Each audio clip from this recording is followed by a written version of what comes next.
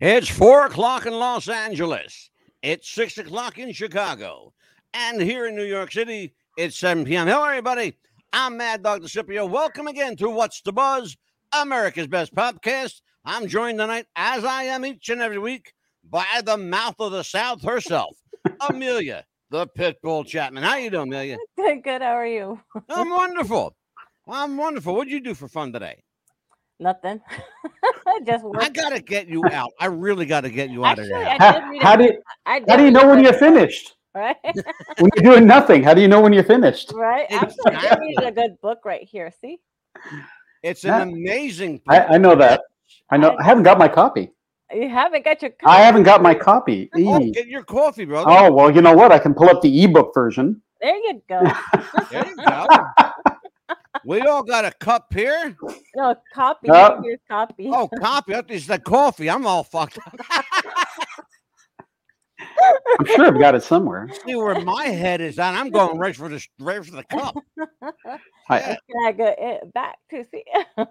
Well, yeah, crazy. Dan, I you brought might my own need your book. copy tonight. Yeah. Really? No, I haven't got one with me. For you, brother. I haven't got one with me. Well, let me introduce That's a everybody. great Tonight, cover. the return But here it of is. Dan Eamer. Hey. Dan is a There's the copy, the ebook copy. beautiful. Dan is a returning guest on the show. He is one of our favorite people. Mhm. He is. Let me tell you a little bit about Dan Eamer, and you probably already know, but I'm going to tell you anyway because that's my job and that's what I'm supposed to do. How much is true? Yeah, exactly. It's going to be a fun night tonight. I should. This should be a beer then? Is that it? Yeah. There you go. Dan Eamer is a certified and credentialed fitness, exercise, and strength conditioning coach, as well as holds a Bachelor of Science from the Concordia University in Montreal. Dan had lofty goals as a young 16-year-old kid. Writing a novel was near the top of a very long list he had. And after publishing 2 fitness books, Dan tried his hand at a real novel. Well, his first thriller, The Satan Gene, was custom made for conspiracy kooks like us. Interwoven with secret codes, Catholic intrigue, and tantalizing blends of fact and fiction, The Satan Gene will make even the most ardent conspiracy skeptics question everything they think they know. Is it real, or is it a figment of a great writer's imagination? That's the question you'll ask. Author Dan Eamer makes a return to the show, talking up his epic, and we do mean epic, novel, The Satan Gene. It's a book I described as the DaVinci Code on steroids, ladies and gentlemen. Yes. Well, it really is. You have to admit. It is. It really is. Ladies and gentlemen, would you welcome back Dan Eamer? Yes, welcome back. Hello. Yes. A lot of people over there. Yes.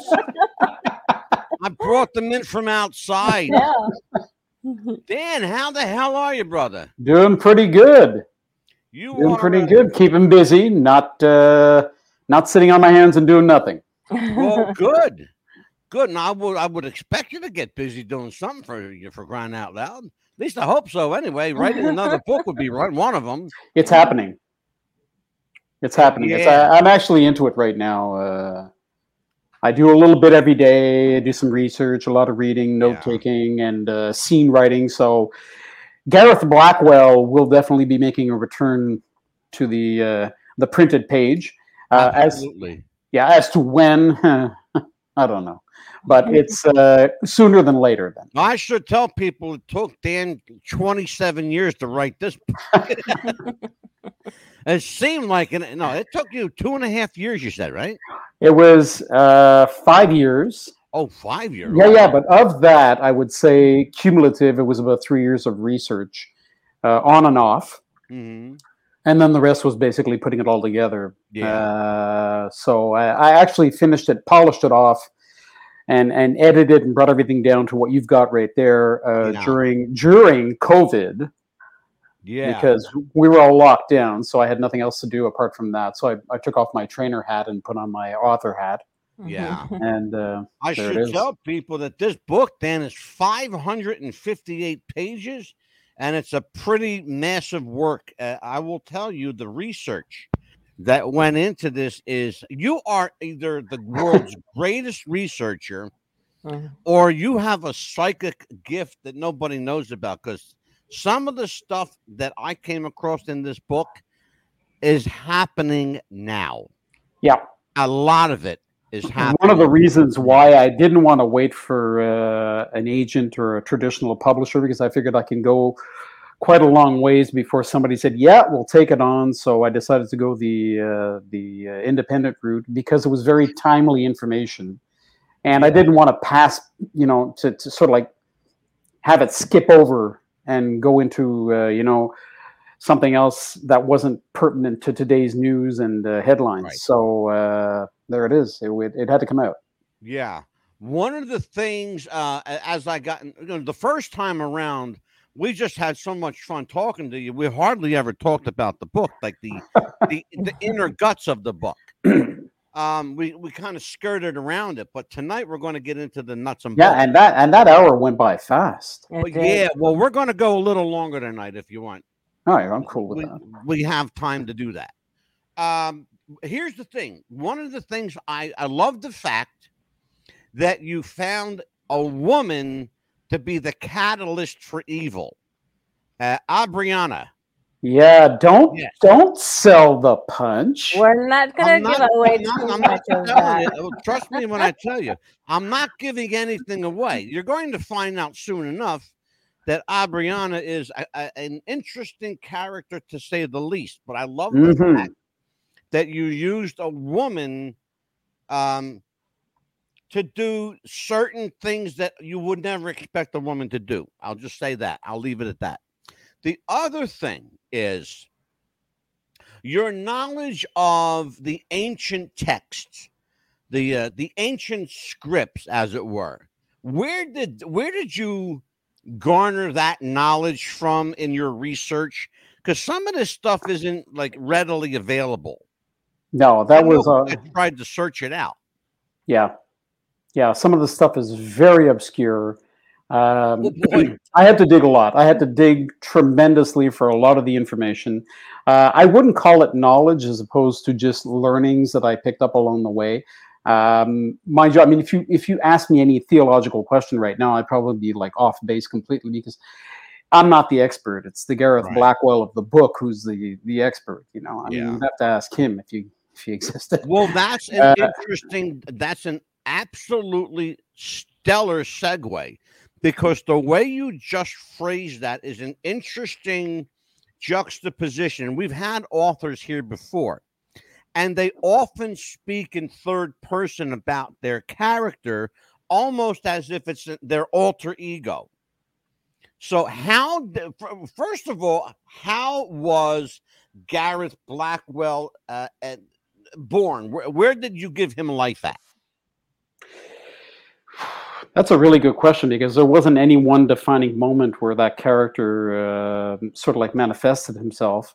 It was sort of like along the way, I started adding pieces to the character, and the name changed, I think, 3 times before it actually became what it is now. Really? Yeah. That's interesting. What would now that Gareth is the star of the book? But what would the name have been had you not chosen Gareth Blackwell? I was looking at Connor as a first name. I can't remember what the last name was supposed to be, but I knew I wanted a nickname in there because it added more personality to the character. Yeah. So with a Blackwell, I said, well, Blackie, it's kind of cute. That can work. And so that was really the reasoning behind that particular name. And I wanted something a little bit more exotic, something that, it has a bit of a Celtic twist to it as well, right? He sounds a little bit more Scottish than, or Irish or whatever. Yeah. And seeing as he lives in Boston and there's a big contingency of Irish down there. Oh, absolutely. Sure. Yeah. I figured it would fit. I asked you that question for a reason. I had the chance to interview actor Bob Denver, who we all remember from Gilligan's Island. Wow. Mm-hmm. And I asked, I loved him. He was a great guy. We were friends as well. And I asked Bob, I said, the show was called Gilligan's Island, but it almost wasn't called Gilligan's Island. It was almost called Flanagan's Island. I said, because I said to him, what would the name have been if it wasn't Gilligan? He said it was going to be Flanagan's Island. And I said to him, what was Flanagan's first name? Or in your case, Gilligan, what was the first name of the character? He said, they never used it, but it was going to be Willie Gilligan. For Gilligan, don't ask me how. It would have made more sense, Willie Flanagan, because it's Irish. Right. I don't know how to get Willie and Gilligan, but Willie Flanagan would have worked. And it's interesting because he said that the director Sherwood Schwartz, who wrote the screenplay, went through 5 or 6 different drafts. So here's my question to you: how many drafts did you go through before you got what I'm holding in my hand? Okay, I went through so many that to the point that I don't know how many I went through. Oh God. Yeah. I guess that's it's write and save and write and save and write and save. So I must have like about 120 versions of it kicking around. Yeah. And even then, when I was going into drafts, final drafts or whatever, I kept thinking it was the final draft, and it ended up by not being the final draft. So I think I had like 15 final drafts. Wow. Yeah. It was a big learning curve and a tremendous, writing experience. That's remarkable. We've had writers on the show. Emil, our friends Tamara Thorne, yes, Alistair Cross. We've had these people on the show. It's just remarkable the process that you writers go through. I say you writers, including you in there, Dan, because it really is.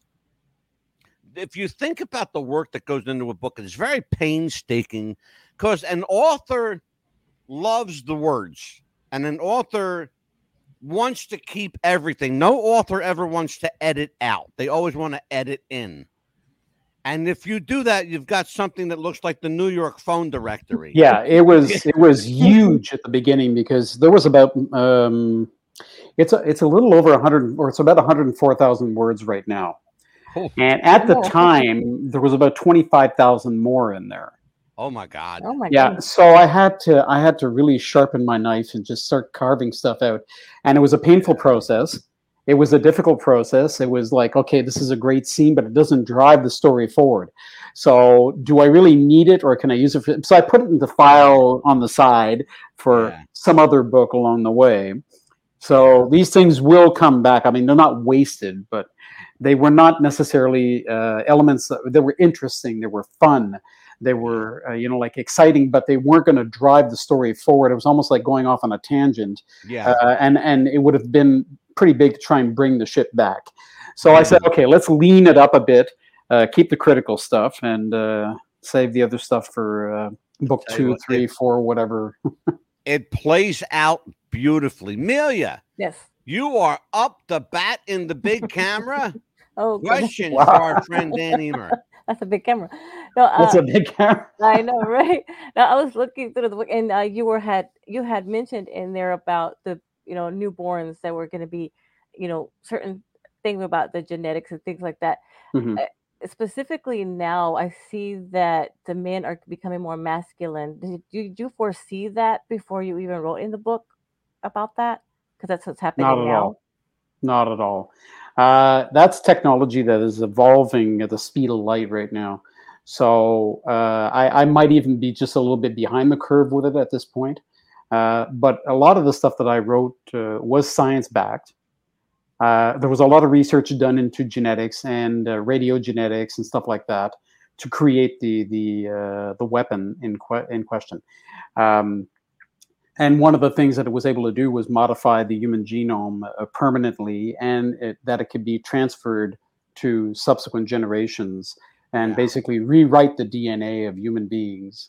And there it is. It's accelerated evolution, is what it is, with a military application. But did I see it going anywhere else in terms of hypermasculinity or whatever? No, that was not. That was not there for me. Thanks for the curveball. Exactly.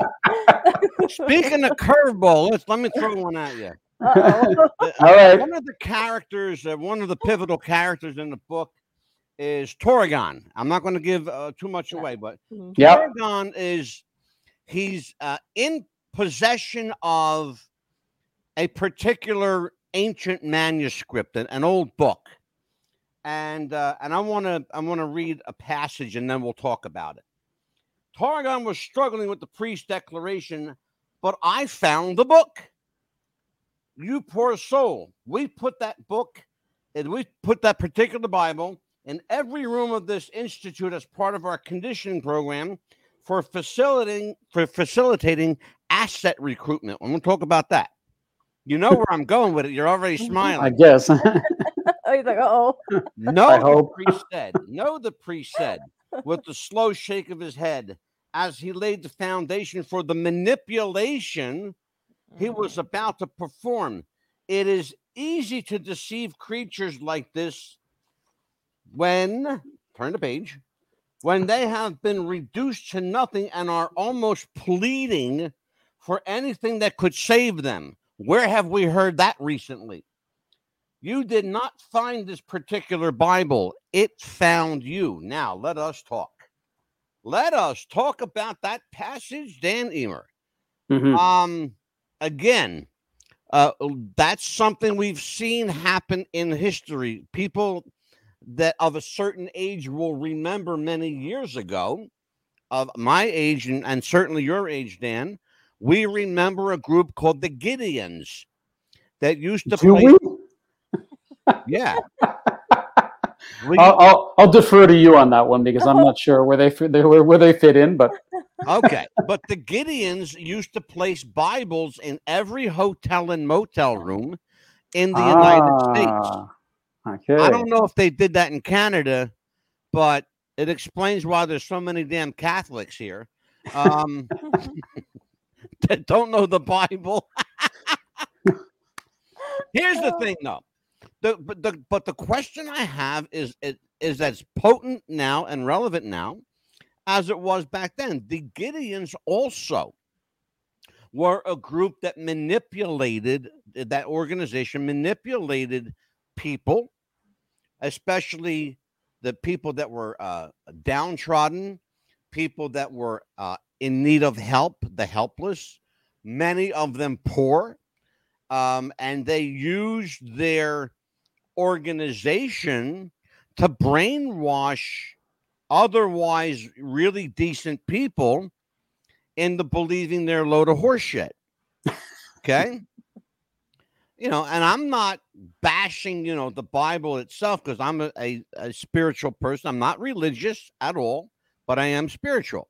Mm-hmm. And so the question has to be asked, what did you know and when did you know it about what's happening now? Because we're seeing that now. I didn't. Really? I didn't. I made it up. Can I ask you a question? And I'm going to get a little heavy with you here. Yeah. Were you guided spiritually by any force, call it God or whatever, higher power? Yeah. Yeah. I think there was something that was definitely helping me out along the way. And I think we alluded to this the last time we spoke in the previous interview, but there were a lot of moments that, I wasn't sure about things. I didn't know how the storyline was going to go. There were a lot of question marks along the way. And I just threw it up to the universe and I said, okay, you know what, you work on it, come back to me with the answer and I'll work on something else in the meantime. And there were a tremendous number of moments along the way where my answers came in weird ways. I'd be reading another book, or I'd be watching a television program, or listening to the news, or talking to somebody, a client, and all of a sudden, bam, it would just hit me. Oh my God, I got my answer. And so I started believing that there was an outside force that was definitely helping in this process, to the point that I now believe it's part of my process of creation. That if I hit a roadblock, or if something's not working, I just let it go. Let the universe take care of it. You can higher consciousness, or you can say subconsciousness if you want. But I let that other power take care of it, and you get back to me when you got the answer. Right. And that liberates me a lot. So from that point of view, I guess you can say, yeah, I've got an outside force that's working to help me, put the story together. And it's happening again, with the one I'm working on right now. It's interesting. I've asked people that have written theological books. I've actually written 2. My first book was called Psychic Fingerprints: A Life's Manifesto. And my second one was it was called Stay Tuned. It was the psychic realm from a theological perspective. Interesting. Yeah. And that one's no longer available, but I'm thinking of reprinting it. But here's the interesting thing, though, that I found. I found myself, much like you in your process, I found myself guided by this energy and just letting it go. You lead, I'll follow where you take me. And I had that book done in 6 months. Wow. You want to write my second one? Well, maybe, I'll give you'll be my outside force. I'll transfer to you. You take care of it, okay? I'll give it a shot.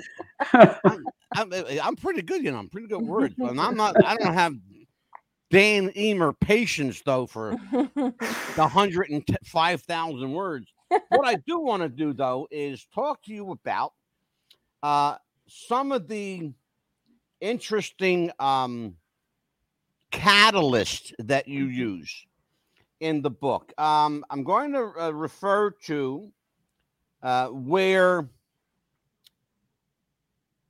Gareth Blackwell he's kind of like at the point now where he's starting to ask questions of a technical nature. And he asked the question, wait a second, what's a vector? Blackwell said. Morgan crossed his arms. It's the scientific term that basically means a virus. Okay, so that's the catalyst. Then here's what happens. He says to Gareth Blackwell, we've been using this kind of tech for a couple of years now to perform gene editing of crops and insect via specialized viruses called horizontal environmental gene alteration agents. Blackwell looked at the quantum biologist. So that's how the synthetic DNA strands would end up permanently in the human population. Stop right there. This was at a time you're writing this, we're smack in the middle of the coronavirus. Yeah. How did that impact your not only writing of this passage, but coming up with a name to call it? Where did let's see, they're calling it the Hegia. It's HEGAA, or horizontal environmental gene alteration agent. Mm-hmm. And we're going to call it Hegia. Okay. Because I like that name. So how did that happen?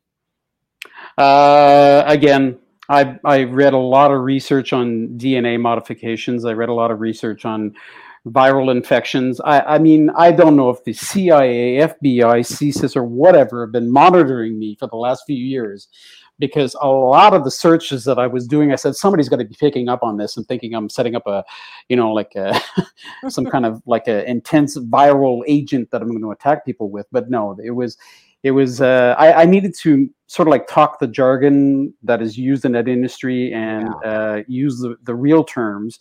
Oh, because again, I mean, I wanted this novel to be very realistic, and I can't just throw out terms or make up terms. I wanted it to be very, very much in line with the jargon of those types of people and that type of, milieu or scientific milieu. So I was looking for technical terms. I was looking for stuff that was, that you can confirm, that you can go on the internet and find it, and it's backed up. So I couldn't do that by making stuff up. I mean, I had to use the real stuff. So I was into a lot of reading on viral infections and to get back to the initial part of the question, no, the coronavirus, it didn't affect the way I was going to write it, only because all that stuff had been written before. And if anything, it just corroborated what I was saying. If the only thing it did, however, was make me a little bit more anxious to get the book published. Because it's sort of like the timing. Yeah, you know, when we're talking about viruses. I absolutely understand. Oh my God, do I understand? Oh, yes. Yeah, it's like, you know, strike while the iron's hot. Yeah, exactly. Yes. So that was that was a big push forward, a very strong driving force to, you know, get the book done. And I found it very ironic that I was writing this stuff at the end, right in the middle of a viral attack. Basically, that you know, we can talk about the conspiracy theories about that till the cows come home. So I was saying I'm right in the middle of something like that, and it's happening live around me, possibly. You know, you don't know if it's for sure, you know, but But it was that particular moment that I said, okay, I've got to get it out, because I might miss the bus in terms of the timeliness of the tell you what, my brother, your timing was perfect. Yeah, absolutely brilliant timing. I want to follow up on that. So, you know, now Gareth Blackwell knows that this is how they're doing things. So, and so Aubriana replies, she goes, that's the easiest part of the project. A mixture of pride and shame playing across her face, you know. So she says, the method of delivery that Ashcroft proposed during their 1 hour marathon brainstorming session was a technical challenge, but elegantly simple. We would bioengineer a new and extremely contagious coronavirus. That's the only time. That's the only time I said coronavirus in there. Yeah. Because that was the only term I changed to make it more in line with the current, you know, current events. Exactly. And that's the only one. Speaking of current, I got news for you, brother. Speaking of current, you may have given them an idea. They may be listening to you. Because I'll tell you what. No, for real. Hope not. I'm being very serious. We would bioengineer a new and extremely contagious coronavirus with its own unique DNA. That's, by the way, is real. It's happening now. It is. And we're going to tell you about it.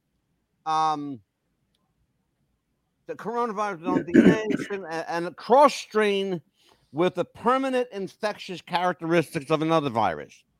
Then we would embed that unique DNA strand onto the DNA strand payload into it. In other words, so they have this this virus cocktail, we'll call it, right? Now they have to deliver it into the population. Well, what better way than the air, the water, hand-to-hand contact, any which way you can. Oh, yes. You know, there's a new strain of coronavirus some time ago. Well, not some time ago, but in the last year, 6 months to a year, that they had trouble getting rid of. And they called it, remember, Amelia, what was the name they gave that? Oh, gosh, what was it? There was a different name to it. I know that was. They gave it a different name. It was called, oh, man. Apex or APEC or something like that. They called it the Apex strain or something like that. Some name like that. That's what they called it here anyway.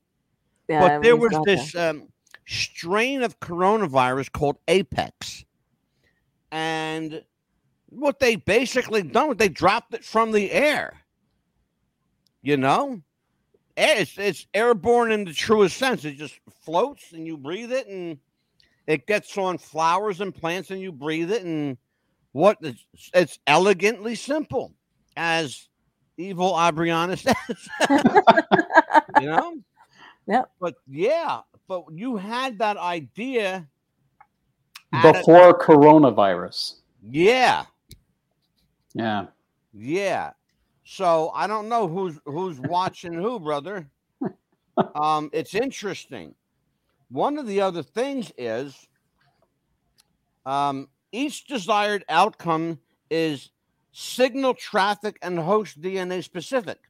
Once an individual is marked, and I like the word marked, we determine an outcome and send a code frequency to burst the Satan gene DNA strand. It in turn proceeds to carry out the specific order in the target's body. Simple as that. And this was at a time, again, prior to the full-on outbreak of COVID-19. Yeah, I'm not responsible. No, I'm not Right, saying he's you not are. responsible for that, people. Right? No, I'm not saying you are. No, no, but please, I'm not. No, Certainly this is not. fiction. But I'm saying that that's absolutely, pardon my language, but it's fucking brilliant. Yeah, it's You dead know? on right there. Yeah. It's brilliant in an evil, twisted, sadistic sort of way, Yes. but it's brilliant Yeah. nonetheless. Yeah. Especially when a writer's got, subject matter like this. You can go crazy with stuff like this. Oh, absolutely. Look what Dan Brown did with the DaVinci Code. I think he was missing out, though, because he didn't have Dan Eamer as a partner. Right. Just like, like he writes here, like the Middle East, they need oil and gas reserves. Why not, put the, this illness or disease out there? Well, I'll tell you what, Amelia, plain and why don't simple. you ask your, go ahead, Right? follow up on that. Go ahead. Yeah, because I mean, just like the Middle East, they need oil and gas reserves. And why not put this little disease out there just to confuse people, or to put it in plain sight, as they say, or to hide, do a cover up while they do the little business out there, correct? There's a lot of conspiracy theory in that, eh? So the short answer is I don't know. I don't know. I mean, anything's possible. I think we're limited by our imagination. So it could be yes, but that'd be more of a question for somebody a little bit higher up than I'm placed. I'll defer the question to Dan. Well, I mean, they do a lot of the stuff. To me, to be honest with you, the conspiracy person in me, they raise the gas prices because they're up to something. That's just a little... Yeah, they're up to making money. Well, absolutely. Well, you know what though, Amelia, let me jump in here, and I'm going to give it right back to you. But you know what, Dan, she does bring up something important. In real life, we know that there were certainly distractions. Coronavirus was a huge distraction. Big one. While other, nefarious government entities, particularly United States government, because we lead the world in corruption like none other, no other country leads the world in corruption like we do. And I'm sorry to say that, folks, but it's the truth. It is. It saddens me to say that, because we used to be a great country. Now we fucking suck. Yes. But she brings up a point. In the book, there's one thing that I noticed that you didn't do. You didn't take advantage of distractions per se. And if you did, and I'm missing it, explain what distraction you might have utilized in the book. No, I didn't. No, I didn't use any big distractions, only because the storyline, the story was happening sort of like behind the scenes. It's a covert operation. Right. So it didn't require anything outside to distract people from what's going on. Yeah. It was already covert. So, I mean, nobody was knowing what was going on. It was the behind the scenes stuff that's being done while somebody else is putting out a distraction, Amelia, but that might be in book 2. No, you know what, Amelia? Dan brings well, you might be surprised on book 2, because that does come into play a little bit more. Dan brings up a valid point, Mil. Yes. Because you and I we're in the population. We're seeing the results of the nefarious activity. Dan is writing from within the he's like behind the scenes person. The nefarious infrastructure. Right. Yeah. That's why, again, I'm reading it from a different perspective, but correct. if I put my conspiracy hat on, I can see it for sure.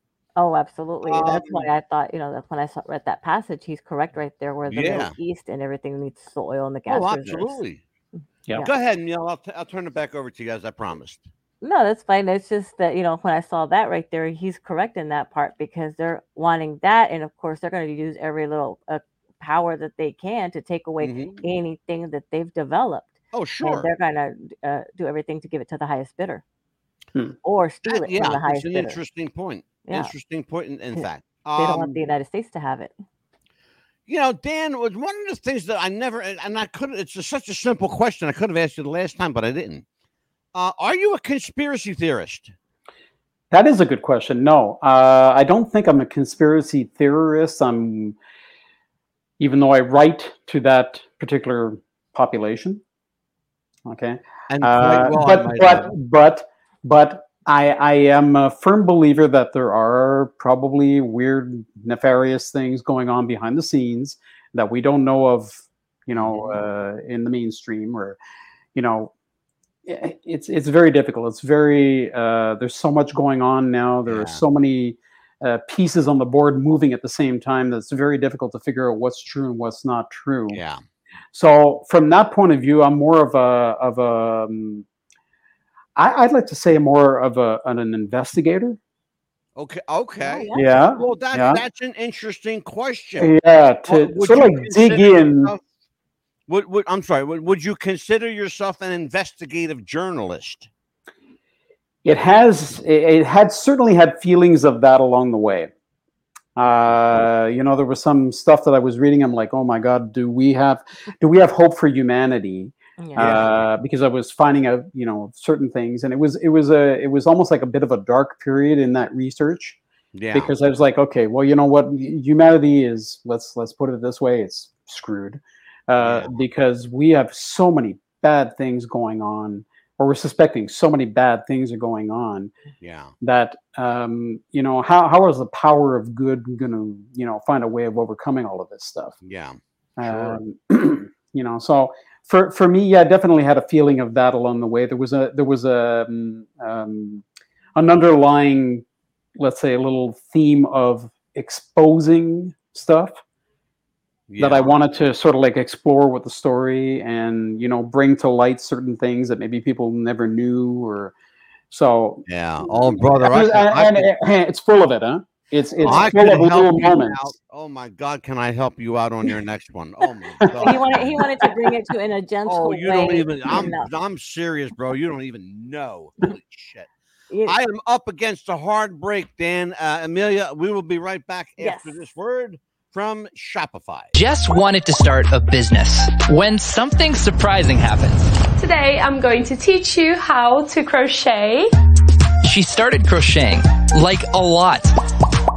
And her friends noticed. Jess, you need to sell those. So she signed up for Shopify and started building her business. Yes, I love that. And after a lot of hard work, this happened. Oh my gosh, I just made my first sale! You see, every day, hundreds of businesses get their first sale on Shopify. We got a ding! And the next could be you. So when you're ready to bring your idea to life and become your own boss, build it on Shopify. Do you have sweaty balls or volleyball netty balls? It's time to make them ready balls. The Manscaped.com Lawnmower 3.0 will do the job and clean your knob with its patented no-nick head, so your head will function as desired.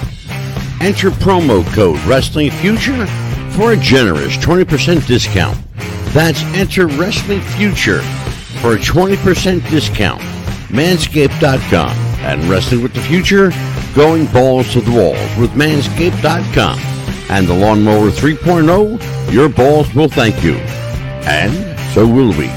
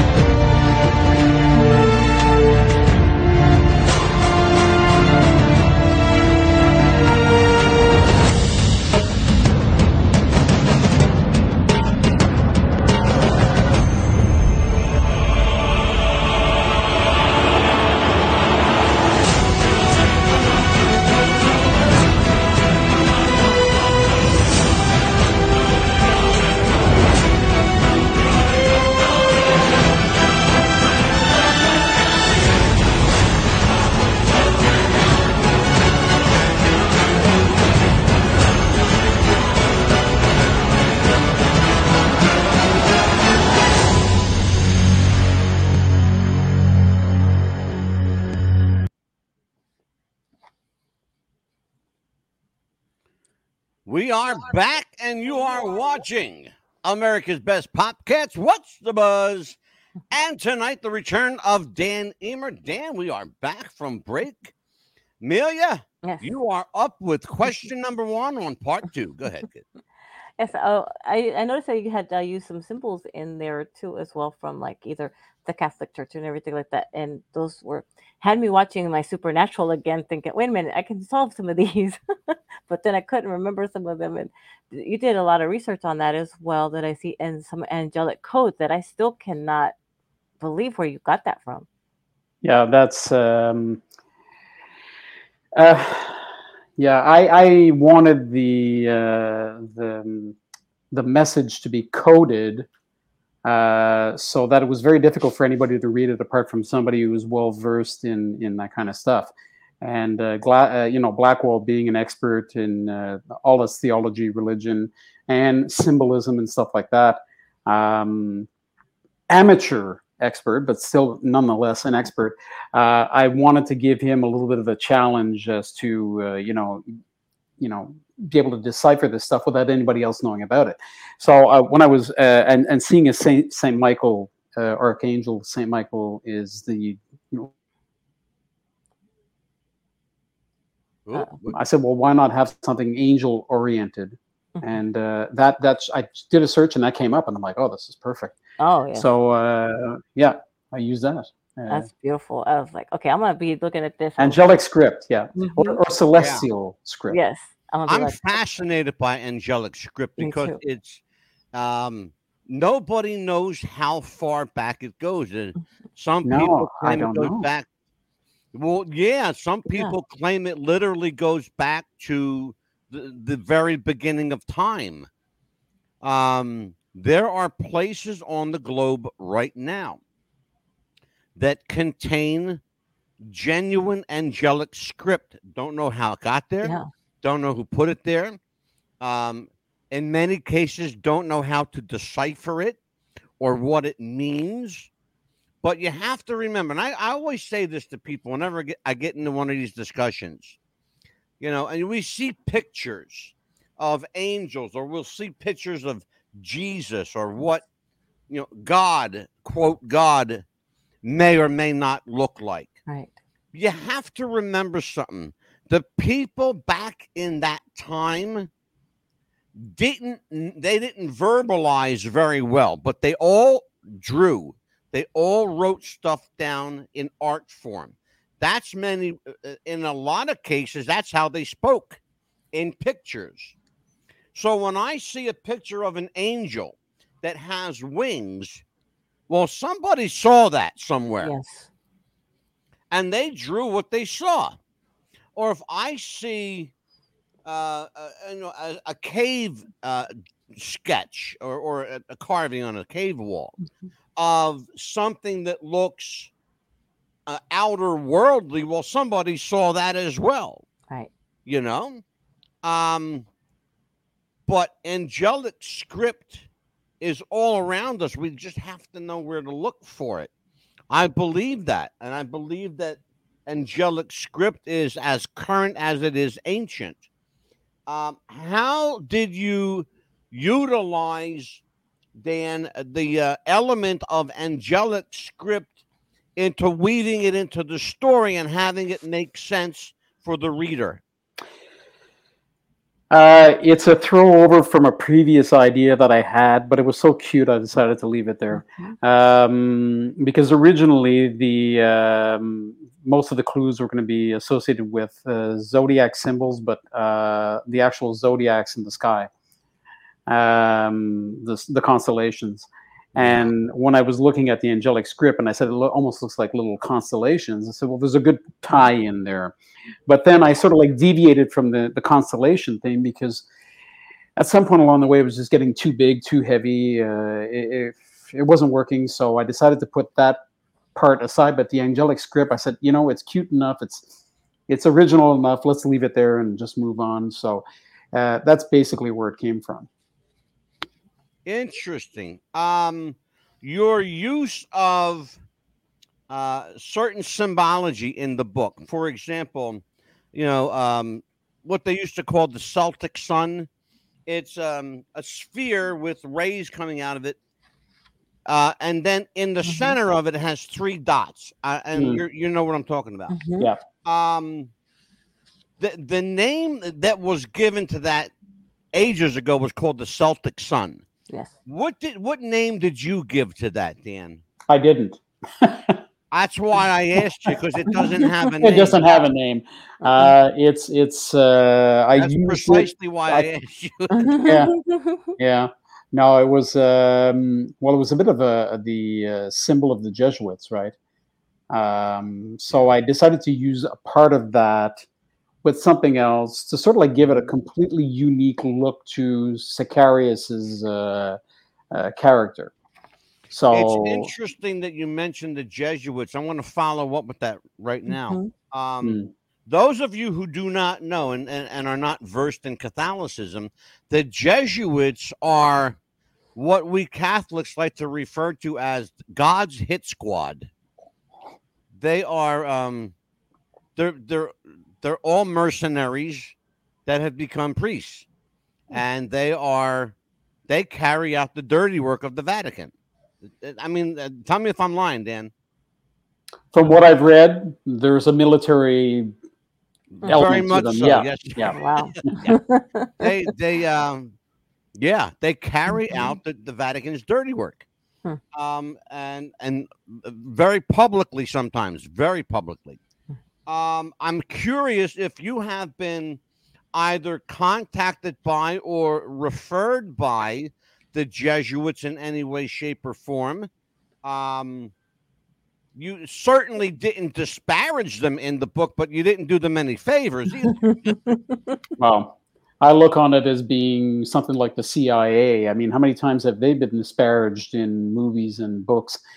But I mean, it still doesn't take away from what they're doing, you know, or trying to do. The same thing with the FBI. The same thing with any military or covert group like that. So they're basically used in a storyline, but I mean it's fictitious. I mean it's it's not saying they do this. Yeah. Right. Well, the or FBI. I'm gonna say this. I hope they don't do this. Well, the FBI is in hot water right now, anyway. So. Yeah, well, there's been a lot of stories over the years, evidently, about those things. But I mean, in the end, they're being used fictitiously in movies, other books, spy novels, or whatever. So for me, it's sort of like, well, I'll put it in there, but there's nothing in there, like you said, to disparage. Right. It's basically used for a literary effect as opposed to trying to smear. It's not a smear campaign. Right. Well, you took a literary license with it, which every author does and absolutely have the right to. Something you wrote about, frighteningly that you wrote about, has come to pass. In fact, this year, came to pass in February of 2023. And you're not even going to believe it, folks, when I tell you, but I'm not even, I shit you not, patent protected DNA. Dan Eamer wrote about it years ago in this incredible book, chapter 34 of the Satan Gene, right there on the first page of chapter 34. The moment your personal DNA structure is modified with a permanently embedded government-designed military application, say that one fast, part of your DNA will be patent protected. And by the way, yes, it's happening now. It makes it such that the state will own part of you from that point forward. Well, guess what, folks? It's already happened in the United States of America. Yes. The former United States of America, I should say. This is no longer the United States. This is fucking anarchy at its best. You are now property of the state. And that's what the NWO and the Illuminati and the Bilderbergs and the Council of Nine and the Committee of 300, that's what they want you to do. They want you to be their slave. And Dan Eamer writes about this so brilliantly, so beautifully. in the book, The Satan Gene. Satan, by the way, in the book, we should tell people, is both literal and metaphorical. And that's all I'm going to say to folks. I want you to buy this book, and if you can't afford it, I'll fucking buy it for you. It's that good. Yeah, and the best thing to do is hold the book in your hands. Turn the page. That's the best thing to do. And buy the book. Don't get the Kindle version like Dan has. Don't get the cheapie because he didn't spend no money on this book. I bought my own book. Yeah, did you? Good. I really did. I had to test it. See? There you go. You see? Yeah. I had to test it out. So, yeah, I bought my own. Nothing better, though, than holding a book in your hand and going, read this. Look at this book. You see how thick that is? That's a thick-ass book, folks. And it's a hell of a read. I got to tell you, it really, really is. One other thing. I got two other things, but I want to talk to you about this. Let's talk about a character named Sicarius. Okay, I want to talk to you about this guy. Sicarius is an interesting character too. I want to read a little bit about this, and then I want to ask you a question and I don't know if there's an answer in the book. If there is, I haven't found it yet. But let me just read this little passage. Sicarius glanced to his right. Under the organ pipes, an effigy of Christ on a cross was displayed. Multiple rows of red candles were lit on two separate tables in front of the crucified Son of God. A vase containing white orchids stood at the Savior's feet. Watch over me, please, my lord. The black nobility king opened his eyes and raised them up to the statue of Ignatius. I want to ask you a question. I'm going to stop right there. Who is the black nobility king? I have no clue. I wasn't sure if you knew. Most of what I wrote was research based and I'll say to a certain extent factual and not made up. But some of the stuff I had to make up because it was very difficult to find any information. And so, I made up the bad guys type of thing.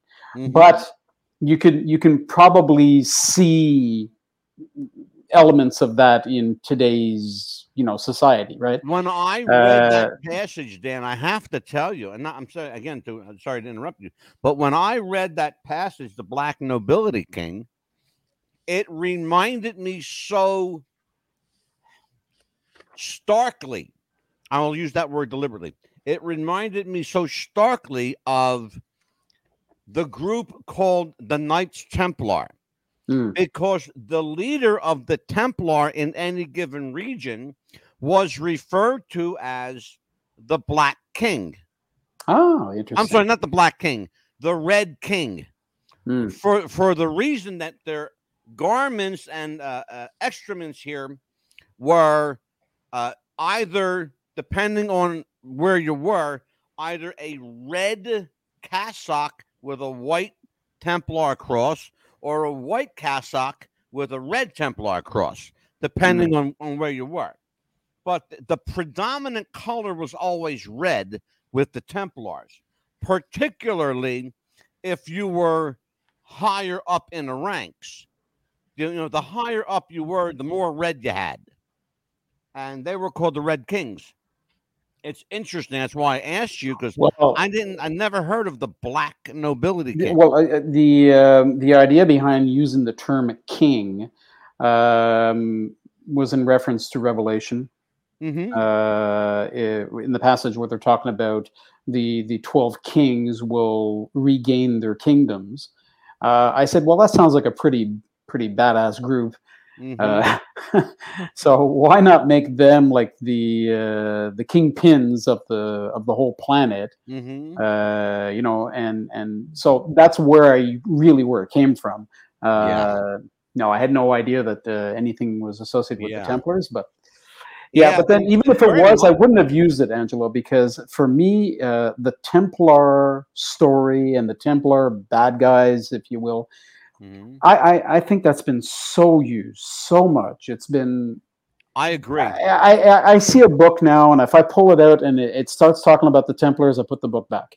It's just I needed something new and refreshing and a little bit outside of what like this particular genre talks about. And the Templars have been a pretty strong underlying theme through a lot of novels in the last decade.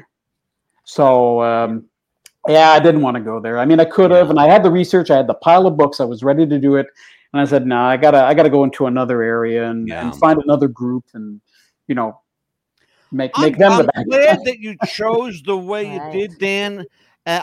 Because I think it would have been easy and cheap to use the Templars. I like the fact that you made me question what is the Black Nobility King. I like that. But again, in reference to the Templars, it's funny that even though you didn't use them, what you did here was very reminiscent of how the Templars carried out business. I'll give you an example. I will make this brief, the man said. The most holy king has determined that your mercenary services will no longer be required. You are to terminate your mission immediately. As such, you will have to seek out another way to return the Father General's good graces and obtain absolution. This decision is final. If that were not enough of a comparison, if you were given a mission under the orders of the Templar King and you did not carry them out or failed to, you didn't get a second chance because punishment was death. They were brutal. Yeah, they were brutal. You never know, Angelo. Maybe they are the kings. I don't know. Well, that's what makes a good conspiracy a conspiracy. Yes. Yeah. Amelia, questions for Dan. Yeah, and the book here, and I know that as you were writing, I guess you were thinking about what they were doing in your head. Have you thought of making this into a movie, or have been approached to make it into a movie? Oh my God, yes. Yeah, we spoke about this previously, but it was written with the idea of making it a script, not through me, but if somebody wanted to pick it up and write a script out of it, I'd say more than 3/4 of the job is done, because a few years back I was studying script writing, right? And I learned a lot from that. Not that I was going to ever write a script, but I learned, a lot about pacing and structure and scene setups and stuff like that. So I definitely used it in the creation of this book because it reads like a movie. It does. I've been told in the past that it reads like a movie. So whether it becomes a movie, I don't know. I mean, there's so like, what are the chances? So it's sort of, I'll just throw it out there. I'll throw it out into the universe, and I'll let the universe take care of it. The trailer even plays like a film. I was ready to have my popcorn ready. Yep. Yeah, right? Yep, that was intentional as well. I'll when we get off the air, don't go anywhere, Dan, because I have a connection to somebody. It's not a great connection, but they know the person. And I'll tell you who it is when we get off the air. I would love to send them this book because this person has done these kinds of movies before. A lot of them, as a matter of fact. Yes. So, Amelia, before we let Dan go, questions, comments, what do you got, kid? Yes, you also have fitness books as well that you do as well. Yes, let's get into that. And we were telling off the air, that, a lot of us have lost weight and everything, and I have a lot of loose skin that I have here that how would I go about toning it up now that I've lost all that weight? You unfortunately, because believe me, my job would be so much easier if it was possible to do it. But there's not much we can do about loose skin apart from a pretty elaborate surgery to have it removed, because you can't tone skin, at least not the way we do with muscles. And even then, we shouldn't even say toning, because toning means a muscle is innervated. So when we say tonus, it means a muscle has nerve activation, right? Yeah. So we're going to talk about firming up. Yes. Okay, because that's what we're talking about, really. Okay, and if we're talking about firming up, what we're saying really is we want to increase our muscle mass. And I know a lot of women particularly look at me and then their eyes roll back and say, well, I don't want to be a bodybuilder. And I'm like, yeah, but I'm not trying to make you into a bodybuilder. And even if you wanted to be one, I hope you're going to be, very, but you're going to, it's years. It's years of work, and it's an obsession. Okay, you live, you eat, you sleep, you drink, bodybuilding. All that, and the women are like fanatical about it. Yes. I've seen these women a lot, and let me tell you something. They don't. A lot of these women don't work. They live in the gym, and they have corporate sponsors that pay their bills. Yeah. You know, if you can afford to get a corporate sponsor, more power to you. Actually, in this era of influencers, that's a heck of a lot more true than you would think.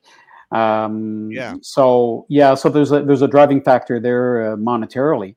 Oh yeah. But it's very much in now. It's an in thing. The fitness has come really into its prime now, and now we can see it's exploding. You've got countless Instagram accounts or TikTok accounts or whatever pages, YouTube, you name them, with people offering up fitness advice, and it blows my mind to what degree to see how big it's gotten. My only scary thing about that is how many of them are actually qualified to. Well, I was just about to say to you, Dan, I would thank you for going there, because I was just about to say to you, everybody and his brother now is a fitness expert. Well, forget about just being a fitness expert. Everybody and their brother's an expert now, because you can't talk to anybody on social media without being told that you don't know anything and they know everything, particularly in the field of fitness, which I think is widely oversaturated with incompetent and unqualified people giving horrendous and dangerous advice. Absolutely. Is there anything that we can do to stifle them, to shut them down, to get them out? Don't look. Yes, keep scrolling. I mean, you know what? It's so big now. It's a big machine. And I don't think any one individual or a group is going to be able to stop this machine now because it's rolling. It's got steam. I would liken it to fighting off a snowstorm with a fly swatter. You ain't going to win. There's just too much coming now that it's the horse has left the barn and the barn has fallen down. Yeah. Okay. Oh yeah. That horse ain't coming back. So it's basically do your due diligence. Listen, okay, because you're gonna get a lot of information out on the internet. I'm not saying this is not a blanket comment that it's all bad. Of course not. And in most cases, a lot of those individuals do lead healthy lifestyles in terms of nutrition and whatnot. And they're exercising. So I mean, how can you see something bad out of that? But what I would suggest to people is don't take it at face value. Take the information in and then do your own little research on the side and try and get, corroboration from outside sources that are science backed, before saying, okay, it's the gospel truth. Yeah. Okay. Because I'll tell you, every single fitness expert on the internet right now is trying to be the bringer of truth. To be the guru, but I mean, in a sense, now I'm seeing a lot of repetition. They're all proposing the same exercises. They're giving the same information. I'm thinking, okay, you know what? There's nothing new now. It's called follow the leader, Dan. It really is, because the influencers are following the influencers who are following the influencers who, and they're all repeating and regurgitating the same stuff. And I'm saying, well, how do you come out as being different? What are you saying that's different that's really going to have an impact? And when I wrote those books initially, that was my primary question for both of them was, how am I different? Exactly. What am I bringing to the table? I mean, if I'm just rehashing the same old damn thing, absolutely. Why write it? Right. So I had to bring another approach to it. I mean, one of the bigger ones was the method of transmitting the information. Mm-hmm. Okay, and this is really important because we see a lot of blogs, we see a lot of books, we see a lot of videos and whatnot, but it's a transference of information that has no emotion attached to it, and it's not interesting in a sense. So I decided that I wanted to make it such that my books were based on conversations I've had over 38 years with clients, conversations, real people, real conversations, and I put them all into a story. Yeah. So it's not a bland information book. Oh, sure. You're reading a story. Absolutely. Okay, it's basically a trainer talking to his clients who want to attain whatever goal they want to attain. So the idea was to make it interesting and to carry it forward and to add a human element to it. Some real touchy-feely stuff to it. The fact that it's not a monologue, it's a dialogue, goes a long way. Yeah. And you can make it, it's got heart too, because you can inject some humor into it. Which I thought was a lot of fun, and it becomes more of a real world thing. People can identify with the characters because they're based on real conversations. These things are not made up. I have I don't know how many people I've worked with over the years, but I have to thank them all because much of it, much of those books came from them. Sure. I just brought everything together and gelled it. But they were as much a part of it as I was, I think. Sure. And a lot of us, I didn't use no lap band or anything like that. None of us did. We did it the natural way, exercise right. Sure. And that's what I like about that, because a lot of people you don't want to use the lap band. You want to exercise the right way. You want to make sure you eat correct. Well, I'll tell you what, I want him to do that as well. I have to cut you off, Neil. I'm sorry, but I'm up at 8:00 here. We gotta have him back for exercise. Well, then I promise Dan will be back, and I will have him back for you, and we will have. We will not talk about the Satan gene. We'll talk about exercise, health, and nutrition. But I have to tell everyone that this Friday, June 16th, we've got a very special episode of What's the Buzz, America's Best Podcast. Television and film actor Johnny Whitaker. You remember him from Family Affair and Huck Finn and Tom Sawyer. Wow. He will be here Friday to talk to us about his ups and downs, the trials and tribulations of being a child actor, how it almost killed him, and how he is being redeemed now by the same crew of people that almost wanted his head off. But in the meantime, we are going to say goodbye to Dan Eamer, who is one of our favorite authors. He's quickly becoming my favorite author. He really is. Amelia, what else we got coming up? We got the Savannah Paranormal Group coming up next week. Yes, we have Savannah Paranormal. We're going to talk about ghosts and spooky sightings and the paranormal and specters and all kinds of weird shit sorry that. about that. Talk about paranormal. There it goes. Boom. That was a ghost right there. Right? That was a ghost right there. That ghost was right on cue, baby. That was, oh boy. Yeah, that'll be on the 19th and the 20th of June. Well, I'll tell you what, for Dan Eamer. Dan Eamer is the author of The Satan Gene. Get it on Amazon and everywhere books are sold.